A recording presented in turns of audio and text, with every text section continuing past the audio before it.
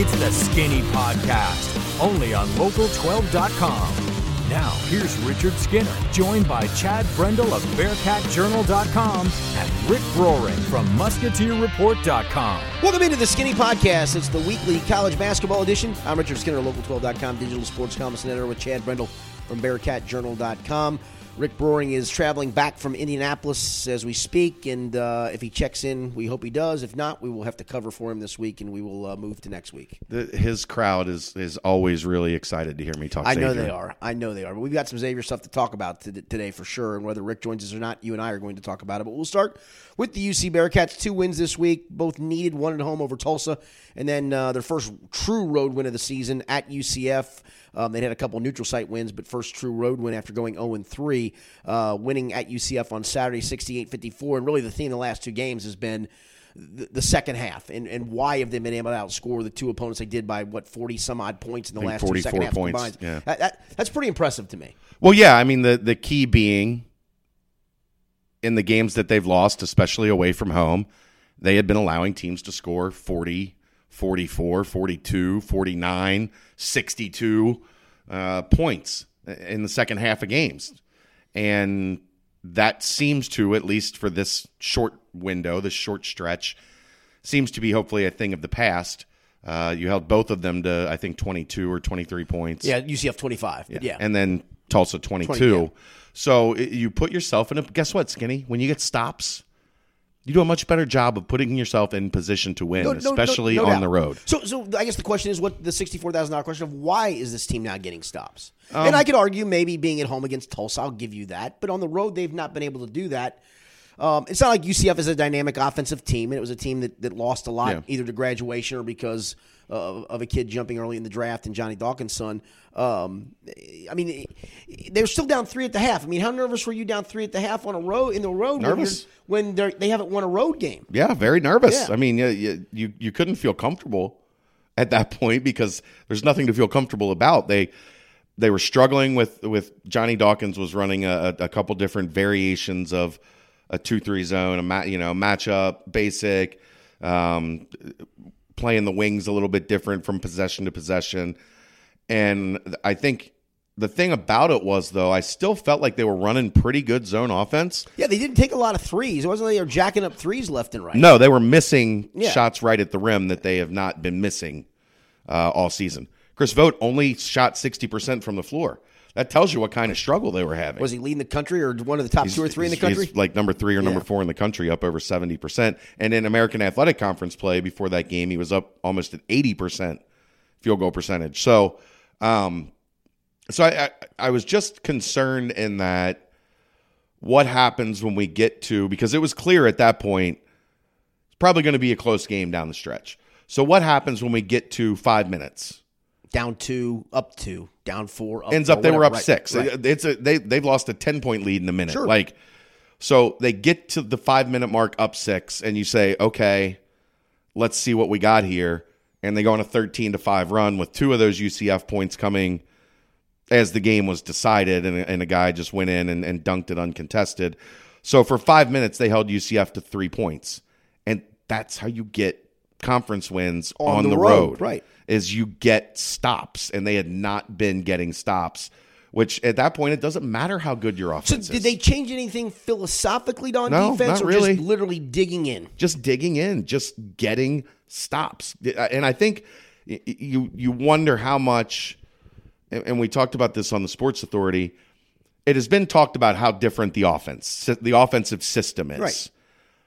But what hasn't really been talked about is it's also a much more demanding system physically, playing straight man-to-man defense, usually 3-quarter court, and doing that over 40 minutes, as well as playing offense that is at a higher pace than what you were playing before.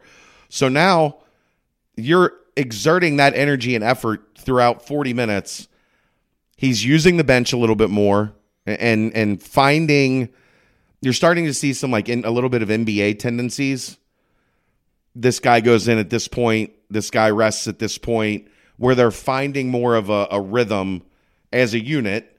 And I think that is through conditioning, through player management, through substitution patterns, you're now starting to see a team that's being more fresh at the end of games, and that allows you to be mentally tougher.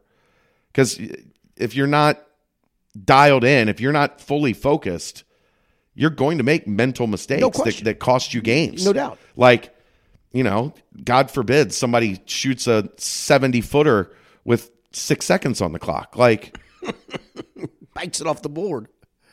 We're just seeing them being more locked in. Now we get to turn up the volume and find out what it looks like against somebody that's good. Yeah, no doubt. You mentioned the bench, though. I mean, he played the bench 55 minutes. The starters, you did have 3 play over 30, and Keith Williams played 35. But I think you can manage that, and I think you can manage that, especially coming off of a Tulsa game where you're able to get in the bench even deeper than that for more minutes than that. On the road, you are going to shorten your rotation a lot of times. I think you can get away with that. You can't do that every night, but it didn't feel like they were taxed. In fact, it looked like they were the fresher team down the stretch. Yeah, and I think that's a testament to John Skinny. And it stinks that we have the opportunity because of all of our schedules. We're all very busy now, the three of us. Yes, we are. Our careers have really taken off here. We have to get together once a week now, barely. Yeah, one of us sometimes can't. He's too big time to make it. He's traveling back. He's a driving man. We knew it was going to be a matter of when did it all start to click. And I don't know that it well, I was going to say, I mean, you could go to Memphis on Thursday, play a good game, and lose, and then you're thinking, all right, I still feel pretty good if that's the case. Okay, I see. I don't know if I would though. Well, you've got to get. I don't know if I feel like I was over the hump yet. I think you beat Memphis on the road, and then you followed up. You got East Carolina at home, but then you got two and Temple on the road, but then you got SMU and Houston at home. You got a nice stretch here to get some quality wins and have a couple of breathers and look up and go 4-1 or 5-0 and feel good. But you lose to Memphis and suddenly it's back to 10-7 and another. Yeah, I mean it would be. It's a very important win. Yes. And did you know these teams are only separated by like 2 points in KenPom? Coming into the day, Memphis was 40, UC was 42, and Memphis is good. They're talented. They don't score.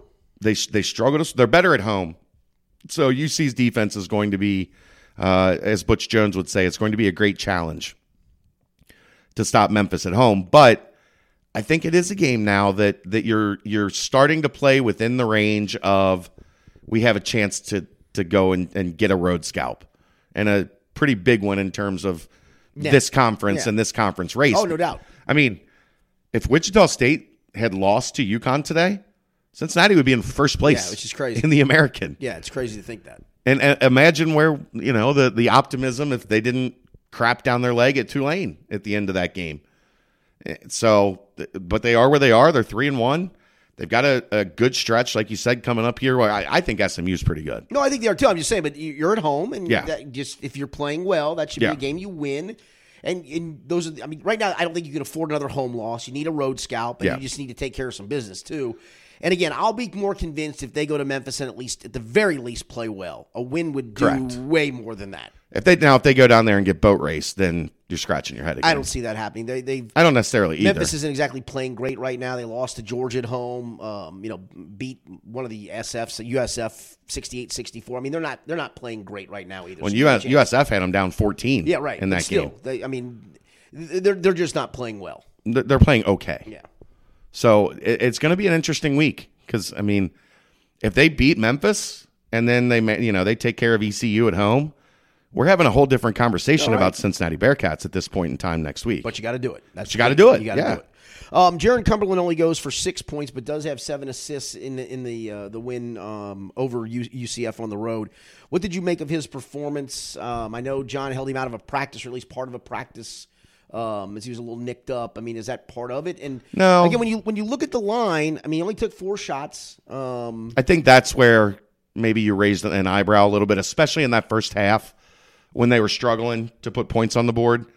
I know Dawkins was doing a lot and coming off of that Tulsa game where all of a sudden he looked like Jaron Cumberland again. He had 22 points, and Dawkins had a lot of that zone shaded to Jaron. And they couldn't make him pay by hitting some perimeter shots to loosen him up. But yeah, he had, I think, one. No, he had no shots, I think, in the first half. It's crazy. That can't happen. Right. You've got to figure out a way. And not necessarily on John. Jaron's got to figure out a way to get himself a couple shots up, at least. And so that was a little concerning. The second half, it didn't bother me at all because they really had that zone offense humming. Jaron was playing point for a lot of the time, getting the ball to Trey Scott in the high post, and then Trey Scott had a nice game. Yeah, either dumping it down or attacking straight line or kicking it to a wing. So Trey was doing a lot of the initiating there. And so I didn't mind Jaron not shooting as much in the second half. But first half, if you're struggling like that, man, your dude has to go be a dude at some point in time. And it's tough, as a coach. They're packing in that 2-3 zone, and they're daring you to drive. And I've got a humdinger of a final thought today for you. Okay, all right. It's one that I've heard before, but I'm getting on this bandwagon. Okay, I'm looking forward to hearing that. All right, let's move to Xavier. They've lost 3 of 4. The one win was a home win over St. John's last Sunday. Lost the 2 in this week to Seton Hall and Creighton, and in the vacuum of those are not awful losses. Problem is they're both at home. And Seton Hall, obviously getting Miles Powell back has been a completely different team. They've clearly been, in my opinion, the best, at least one of the 2 best teams in that league. But I think they're the best team in that league. But you can't lose at home. I mean, if you're Xavier, you cannot lose at home. You can. But you can't lose like they did. I mean, both double-digit losses. Like, your seniors aren't playing well. You're asking your 2 juniors to pretty much carry the entire load for that team. Kiki Tandy and they did. I mean, Scruggs and Marshall were 18 of 30 from the field and had 40-plus points combined. That's a great performance. But they're not beating Creighton by themselves. That's right. No doubt. I think the defense slipped in both of those games. Now, some of that on Seton Hall is it doesn't matter. No, Miles Powell makes some of the most ridiculous tough shots in the world. I got a question. Yes.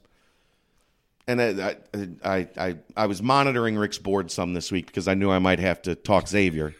And I know those guys, they rely on me when I'm in that role. Oh, I know they love you in that role. So this was one of their questions. I want your opinion on this. I'll give mine as well.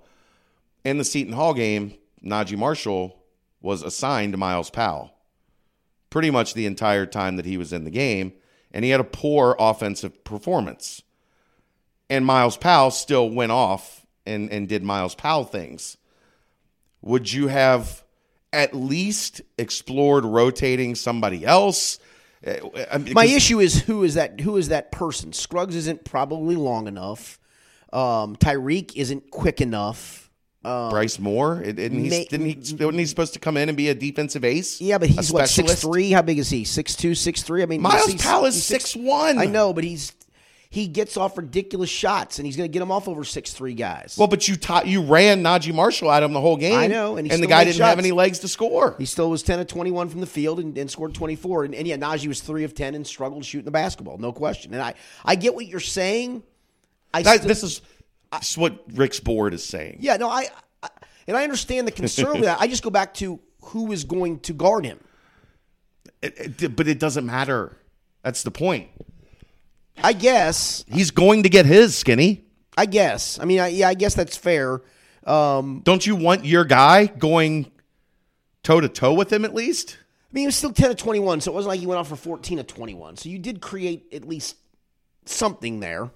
I mean, the guy makes tough shots. I know exactly what you're saying. I know I do get it. But I also know that he's my lockdown defender, and I'm putting him on the best guy, and that's that. I mean, don't you at least try something else? Or try to give Najee a segment break? Hey, Paul, you got him this segment. Yeah, no, that's fair. Hey, Bryce, you got him this segment. Yeah, that's fair. And use some fouls on him. Be physical with him. Get him off the line a little bit. Help push him off the line if you have to. And because I thought in watching the game, I thought Najee did an more than adequate job trying to defend him. He was 10 of 21 and 2 for 8, so it wasn't like he shot the lights completely out, but he is going to get his, and he's going to make difficult shots. I mean, there's no doubt about that. I mean, he is, honestly, you've seen it. He is, to me, one of the most difficult shot makers in the country. Him and Marcus Howard. Yeah, right. They're going to make difficult shots. Yeah. I really liked him in high school, but he was fat. He was undersized. He kind of reminded you in high school of Miles Davis. That was kind of who his game reminded you of. And boy, he's exceeded that. He changed his body. He went to work, and that kid is a bucket getter, man. The Kentucky game last year when they played them in I think it was New Jersey or Madison Square or whatever, it was technically a neutral site game.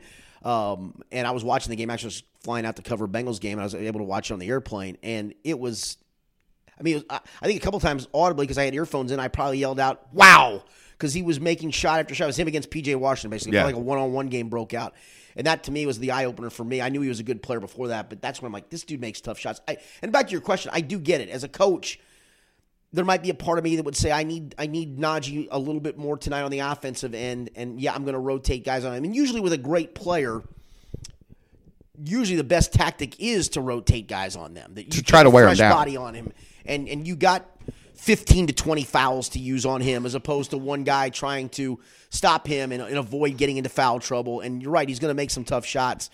But, some of the two is Xavier getting to the rim, couldn't get it to the bucket because they got their shots blocked. They were, 9 blocks, 10 blocks, whatever Seton Hall had. They were Seton Hall, to me, is the most complete team in the Big East. And that might be why they've got those 2 7-footers that they run them basically like they're going to have a 7-footer at the rim for 40 minutes. And you're going to have to play over us. Or you're going to have to get really hot from 3. And that's difficult to do because they've got a couple guys that can really guard out there. Yep. And Willard, I think, has done a fantastic job getting this team. And he had to massage a little bit of the issues to start the season. And he had to massage the injury to Miles Powell, especially losing some games to the concussion. We never talked about that. Did you hear what Miles Powell said that day? When he woke up and said, "Why are we practicing in Rutgers gym?" Yes. That's one of the best lines. I shouldn't laugh because it's not funny, but it is funny. Why was Kevin Willard allowed to say that publicly? I don't know. Well, part of it, too, is they also took him out and they held him out until he got better. It would have been one thing if he'd have learned this after the fact and they played him the rest of that game and played another game. Why are we practicing in Rutgers gym? Yeah. At least he knew he was in Rutgers gym, right? I guess, yeah. I'll give him. Maybe the big R gave it away on the wall, but possible. I will give him credit for that. All right, let's go to the Creighton game though, where Quentin Gooden was 0 for 6 in the first half and finished the game 0 for 7 and 0 for 6 from 3-point range. Got benched for a chunk. Tyreek Jones got benched for a chunk. Quentin Gooden got benched for the final 16 minutes of the game. I mean, is that a necessity in your opinion for sending a message?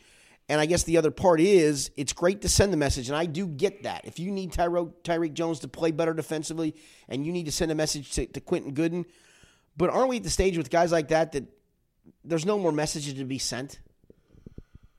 Maybe, but I also think, look, you've got to do something because this thing's spiraling. Because they didn't challenge themselves a lot in the out-of-conference. Which they normally have done, but not this year. And some of it this year is the teams that they did schedule. I mean, it's helping them now that UC's picking themselves up off the mat. But because of that, they didn't come in with a ton of wiggle room. And to lose 2 of your first 3 at home in this league where we've talked about, you're just not getting road wins. You're just not. You're going to get a handful. Seton Hall will probably still only win 4 road games, maybe 5, right? But here's the thing.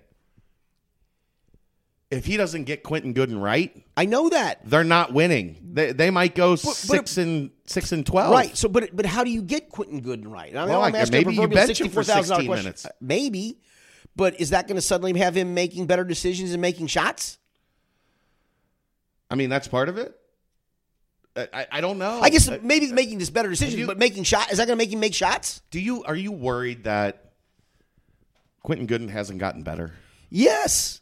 Yeah, because I really thought that even going into last year, I didn't know if it was a great team, but I thought that was an NCAA caliber team on paper, in my opinion. And I definitively thought this was an NCAA tournament team on paper, especially the way they finished with the group coming back that finished that way. And then you're adding a couple of extra pieces to it. And now you see it, and it feels like the same thing, doesn't it? It does. It does. And Jason Carter hasn't been the guy I thought Jason Carter was going to be. This is something I want to touch on. This grad transfer stuff and bringing guys up 2 and 3 and 4 levels into what is this year maybe the toughest conference in the country ain't working. Yeah, but It ain't working, Skinny. You got it. But I wasn't asking him to score 19 a game like he did at Ohio, dude. I'm asking him to make an open shot and to give me 8 to 10 to 12. He's dealing with guys he can't deal with. The guys that he's playing in the Big East Make an open 3. are well, he made 2. He was 2 of 6. Yeah, he was 2 of 6. He missed 4 other ones that were pretty open, but he made 2. My point. The 2 he made were pretty big in the first half. They were, but they do play 2 halves. I mean, it's kind of a crazy game that way. Look, I get it. And I will say he's supposed to be the 5th piece to the puzzle, right? He's the 5th piece. Yeah, but I'm over this Across the board, you mean? Just in general? At Xavier's level, it's how many guys have had success jumping up 2 and 3 and 4 levels? Yeah, I as guess a grad transfer. And we'll get to Kentucky in a second, but I guess Nate Sestina's kind of that guy, though. But is he doing the things like he's making open shots, though? Yes. I mean, I don't think he can guard. I don't think he can guard you or me at that level, but he's making open shots. I mean, I think it's what you're asking Jason Carter to do is make some open shots. We've got 3-4 years of evidence now. Cantor was pretty good. He was pretty good. He was a D2 or Horizon League guy. Horizon League guy. Honestly, Hankins was the best one, and he was a D2 guy. Right. But Bryce Moore. No, The guys last year outside of Hankins. No, Welledge was a 6'10" guy that you don't want to play horse against and nothing more. It's not a even in a reserve or a backup role. It's a risky proposition. But I don't because think the thing is I don't think the MAC is a trash league though. I just don't. I do. It's not the Big East. But I'm not asking him to do what he did at Ohio, which was 19 a game. I'm just asking him to make an open shot at this level. But maybe this level is too big and strong and fast for him. To make an open shot? You get beat up and pushed around. It's a fair. What you're saying is fair. I'm just trying to answer the question I have in my mind about. I'm not asking him to be what he was at Ohio. I'm just asking him to be a guy who can make an open jump shot. Yeah, I get where you're coming from. I just think it's especially guys that only get 1 year. The adjustment is too big. Remember when JUCO was the thing? Oh, no doubt. Yeah. How many of those guys had terrible first years? Right, and then we're fine. Yeah, and then we're fine their senior year. And that's a huge jump up in level of adjustment. Back 20 years ago, it wasn't. No, right. There was a lot of talent at JUCO. Yeah, because there was a lot of guys who didn't ever go to play Division I basketball who should have. Yeah, but I mean, I just think in a 1 year small sample size, let's take a look at UC. Javen Cumberland has been hot and cold, especially on the road. Yeah. But Chris he has at times made open shots, which is all you're asking him to do. He has at times missed a lot of open shots. You're right. Chris McNeil has moved to a backup 15 minute a game point guard because he's, I think, 16% from 3 on the year. And Jay Sorolla has been a serviceable reserve 5. If that's what you're here, I guess here's the gist of it for me. If that's what you're looking for in grad transfers, then you can get it. All right. But Xavier's looking for 5th and 6th guys. No, you're right. I mean, and that's been part of it. I think that's a huge gamble. Now, if those 5th and 6th guys, but I thought you had 4 parts in place, though, in my opinion. Okay, but if those 5th and 6th guys are coming from Alabama, or Georgia, or Minnesota, or whatever, then I think you're in a much better place to count on those guys as being your 5th and 6th guys, not guys that are coming from Western Michigan. And I would say maybe I'm asking Ohio. too much of Jason Carter, too, when if you even look at his line from Saturday, it was 8.7 rebounds in 38 minutes. So he obviously trusted him to play 30 minutes. Saturday. Right, that's my point. I mean, that's not awful, right? It's right. not. He had the type of game I would expect somebody coming from the MAC to have in a Big East game against Creighton. The problem is, though, one of your seniors gets benched because he doesn't play defense the way the coach wants, and the other senior gets benched because he's doing absolutely nothing. And that's suddenly now Jason Carter becomes the 3rd guy. Maybe that's where it's at. Maybe he's nowhere near ready for that. As the 5th guy, perfect 5th guy. Maybe that's where both of us are reading into that the wrong way. Of when he has to be the 3rd guy, he can't be the 3rd guy. Was he can be the 5th guy? Yeah, give me 4th guy. Yeah. Tell you what, you give me 8 and 7 from your 5th guy on your team. If those were the season averages. I'm going. I'll take that from my 5th guy. But when he technically has to be the 3rd guy, and what's Bryce Moore average? It's a big. It can't be 4 points a game, 3.4 a game. Yeah, you're relying on those 2 guys to be important pieces, right? Well, and off their And they're bench, just not good enough. 46 minutes between Fremantle, Moore, and Tandy, they got 5 points in 46 minutes. You're not going to beat Creighton like that. No, I agree. Home, So, away. so now, and I'm asking probably a question that we should both ask of Rick, but Rick's not with us, and I'll talk to Rick about this on Wednesday. I mean, if you're a Xavier fan, how concerned are you that this team misses the tournament altogether? I think it's an uphill climb at this stage of the game. I don't know that it's an uphill climb, but it's at least something that's on the radar. Here's the next 5 games. You ready? At Marquette, Oof. Georgetown at home, winnable, right? At Creighton, Oof. Marquette at home, winnable, but yeah. At Seton Hall. You could dig yourself a ginormous hole by that time, bro. I mean, 2 and 3 is going to 2 take and some 3 work. is going to take some work. Yes. Yeah. That's what since we're talking about Xavier, I'll mention Mick Cronin because I know Xavier fans love when I do that. But when he talked about the old Big East, when UC was in the old Big East, one of his comments was, he said this all the time, you're 1 week away from a 3-game losing streak. No, that's right.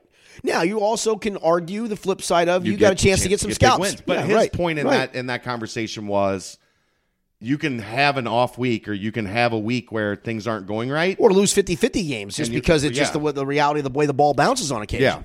So they're in a tough spot right now. I mean, 1 and 3 in the league, 5 tough games coming up. Let's say they do go 2 and 3. 3 and 6? Yeah, I mean, you're still fighting uphill, and you still have Nova coming to your place. 3 and 6 with 9 to go. You still have to go to Butler. I mean, you still have Butler coming to your. I mean, you look up. You still have to go to. I mean, I just don't know where they get a road win either. I don't. Now, I said the same thing about UC when Rick and I picked on Wednesday. I said I picked against UC because until they proved to me they can go on the road and win a game, yeah. I don't believe it. So see better than I hear, Marvin. Right, and they did. No, and they. To their credit, they won. So maybe Xavier changes this all around by going to Marquette and winning a game. But at least, I don't see it. At least with UC, you saw things trending towards being corrected. In the Tulsa game, maybe. But even they played pretty well against Tulane until the final But didn't get 8 stops. minutes. I mean, you still got to get right, stops. But I'm saying you saw 32 minutes of things moving. Like they weren't glaring questions. Yeah. The Iowa game I took a lot of positive out of. The UConn game you took a lot of positive out of. Well, yeah, because you won it. And now in retrospect, I just don't know if they're very good. But yeah, no. But the UConn that took ranked Wichita State they did. double overtime today? At home. And that's Without one of their best players who blew his ACL? But at home. At home's that's true. That's the differentiator to me. Look, at least Xavier fans, rest easy knowing you got a couple easy wins next year when UConn joins the league.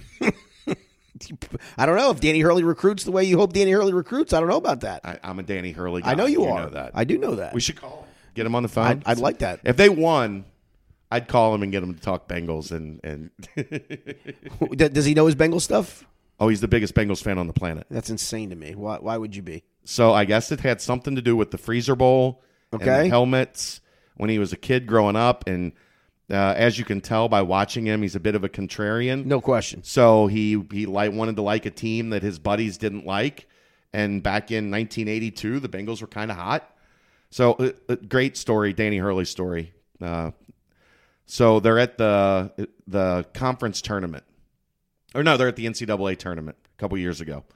And Dan Hort is walking through the lobby of the Final Four going to conduct, like to host an interview. And Danny Hurley sees him and legit fanboys. Like, because he listens to Bengals games. Skinny, I'm not kidding when I say die hard. He pins down Dan Hort for like 25 minutes, asking him about the second string guard, who's going to be what happens if Huber goes down as the punter. That's insane. He held him up for 25 minutes, and finally Dan Hort had to be like, I got to go. Danny, I'm 15 minutes late from an interview that I was supposed to do. I've handed him, we were at an AAU event, and it turns out he listens to Mo and Lance regularly to get his Bengals fix. Like while he's at home, he'll pull up the streaming and I'll listen to him. That's insane to me. So I called because Mo likes to have fun with it. Mo's kind of picked at him a couple times, and Danny's listened to it. So I called Mo and I was like, "Hey, I got somebody who wants to talk to you. It's my friend Danny." And handed Danny the phone. That's pretty good. And Danny started talking, and Mo, he handed it me back, and he was like, "That was one of the most surreal things that's ever happened in I my life. I would have never guessed that in a million years. We were gonna set up a running joke segment on the show for Mo, and we were gonna have during football season, we were gonna have him call in as Danny from Stores and just talk Bengals, and then at the end of the segment be like, "Hey, you're in Stores. What do you think about the Huskies this year?" Exactly. Click. But he is a diehard Bengals fan. That's pretty good. He bitched to me about Andy Dalton every time I saw him for a decade.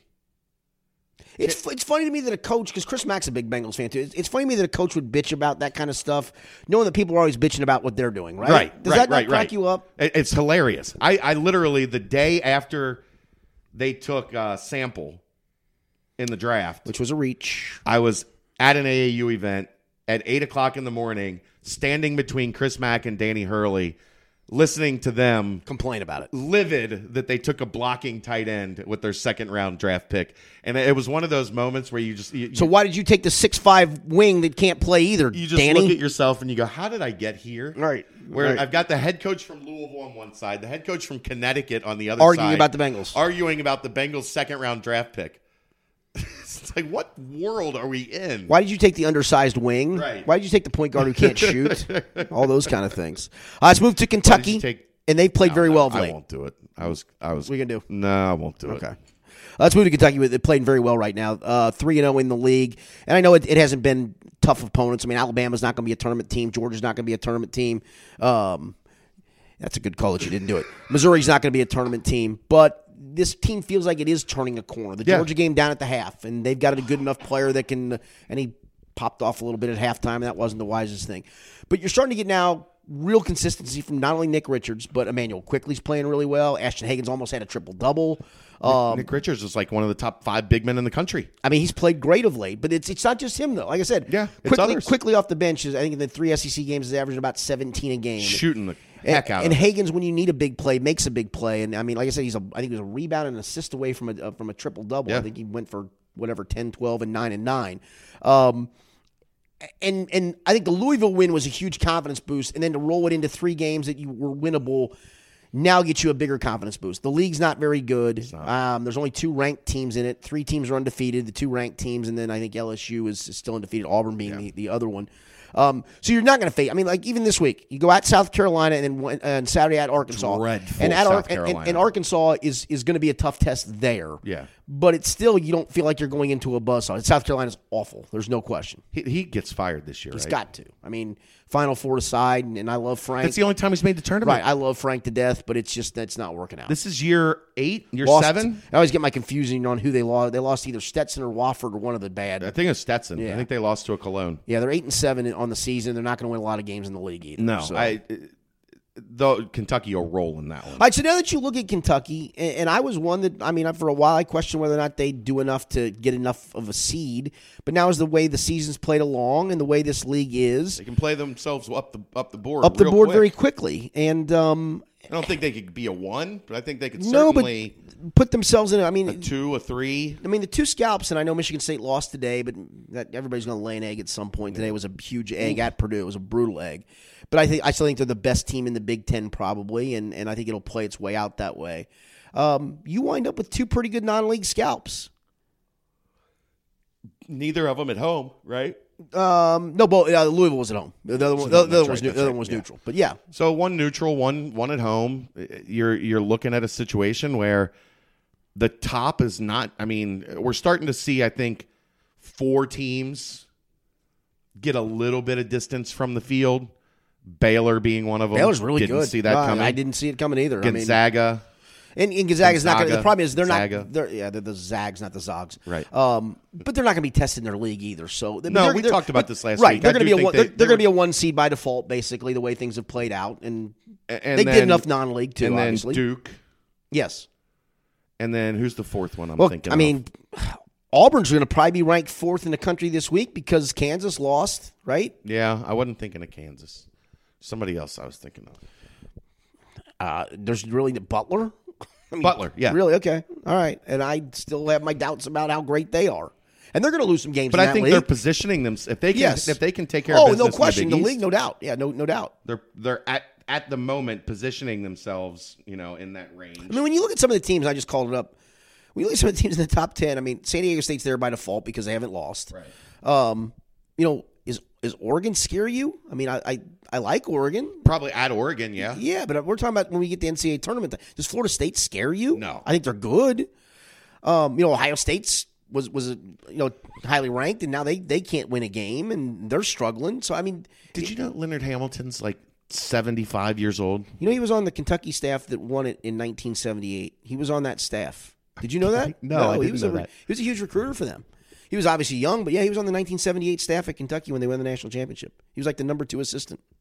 And he was probably like, do the math? 26 or 27 probably. I mean, you're not exactly like maybe even older. Yeah, a little bit older. To his credit, he still looks pretty good. Whatever skincare product No doubt. that man uses. No, but it's funny. I mean, Leonard Hamilton was on the 1978 Kentucky national championship staff. I'm all over the place tonight. How about that, though? That's It really is. And he still is recruiting. I mean, to his credit, he's done some really good things at Florida State, obviously. That is like stat of the day. Fact of the day, Leonard Hamilton was on the 1978. And it wasn't as a graduate assistant, folks. It was as a real live staff. assistant for sure. That's phenomenal. It is phenomenal. They've got a chance to be the force in the SEC because I'm not fully sold on Auburn yet. I'm not either, but I mean they keep winning. Yeah, they're right? good. I'm not fully sold on them as a power though. And right now LSU's the only other team. I mean, those are the 2 teams that are ranked in the league are Kentucky and Auburn. And I keep waiting for Florida to go through a great stretch. Hasn't happened. I mean, so who else is there, right? Arkansas has done some really good things, and Musselman's a really good coach. Yeah, he's a really good coach, and I think they'll end up probably being an NCAA tournament team to their credit. But looking at this SEC right now, it is Kentucky and Auburn. Yeah. I mean, that's pretty clear. You don't want to go to Florida. I mean, it's still going to be a very tough place to win, but yeah, those are the 2 teams. Let's go to NKU for a second. It felt like not too long ago we were wondering, is this team going to find itself? And it's had a tough time because they've had to go on the road back-to-back weeks, right? It's almost like when you have a coaching change, it takes some time. Even when you have talent, it might take a little time to get things to completely come together. Well, it looked like Thursday night or whatever night that was, Friday. That was Thursday night, Friday night. I'm sorry, Friday night. At UIC, not playing great, and suddenly you look up and they go on. I'd have to see if any other team in the country in recent vintage has gone on a 30-0 run. Even when you're playing a bye game against some crap team, right? Like they throw in a bucket at some point, right? Right. NKU went on a 30-0 run in a game where it wasn't like 101-75. That's something you see Covcath do to Beechwood. No, they didn't do that to us. We beat them twice last year. Now, I think the year that C.J. Frederick was a senior, they might have done that. The year C.J. Frederick was a senior, they put 30-0 runs on. Yeah, that's a good call. A whole lot of people. Yeah, and I've seen Moeller do. I've seen Moeller do. A 30-0 run would just be the game. Actually, you know what? They might have gone on a 30-0 run this year, but you don't. That's the whole game for Moeller though, because they only score 36. You don't see this in college basketball, and especially inside a conference, no matter who the best team is or the worst team is. I was at my desk doing some work, and the game was on the TV, kind of off to the side, and it was like the strangest thing because you kept looking over and NKU's score was quickly going up and UIC's score did not move. NKU was down 33-25, went on the 30-0 run in the span of about 11 minutes. Yeah. 30 points in 11 minutes is a lot. It was bang. It was 0 fast. points in 11 minutes is almost impossible for a college basketball team to go through. In that time frame, UIC committed 8 turnovers. I've been a UC fan for 30 years. And missed 13 shots. So 8 turnovers, 13 shots in that span. That's not great. That's incredible to me. And then Tyler Sharp goes off for 33, and we've seen him have those big games of scoring.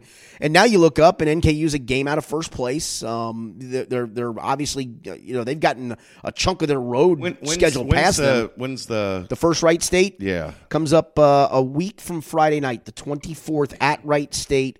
And then Wright State, I believe, comes here. The very final regular season game comes to BB&T Arena on February 28th. Accompany old boy up to. I want to see how he handles that because he has to actually be professional when he's up there. I know. Can he do it? I don't know. I'm kind of interested to see that. Especially how many subtle jabs does he work in? Well, he will leading up to that. I can guarantee you. No, but I mean in the broadcast. Oh yeah, I'd have to listen for that. That might be a must-listen game for me on that Friday night. The NRA line is still maybe the best thing ever said on this podcast. It's incredible. And NKU should be 6-2 by the time they go up. They're 6-2 in the league. They play Youngstown, Cleveland State. I think I fell on the floor laughing when he said that. He had nasty things to say about Fairborn, Ohio, too. And, I mean, right Pat is there. I mean, it's kind of a key cog in our country, to be honest with you. I think it kind of is. Rick's big anti-military guy. Apparently he is. Rick doesn't support the troops because the troops are they're located in the wrong place. Exactly. I'm looking forward to hear what he's got to say leading up to that game. All right, Rick will be back with us next week, but before we get to that, let's get your final thought because it sounds like you got a doozy for me. I got a doozy. So I've heard this mentioned before. They have to change the signal for a charge. What do you mean? In what regard? Like the punch? Yeah, I love the punch.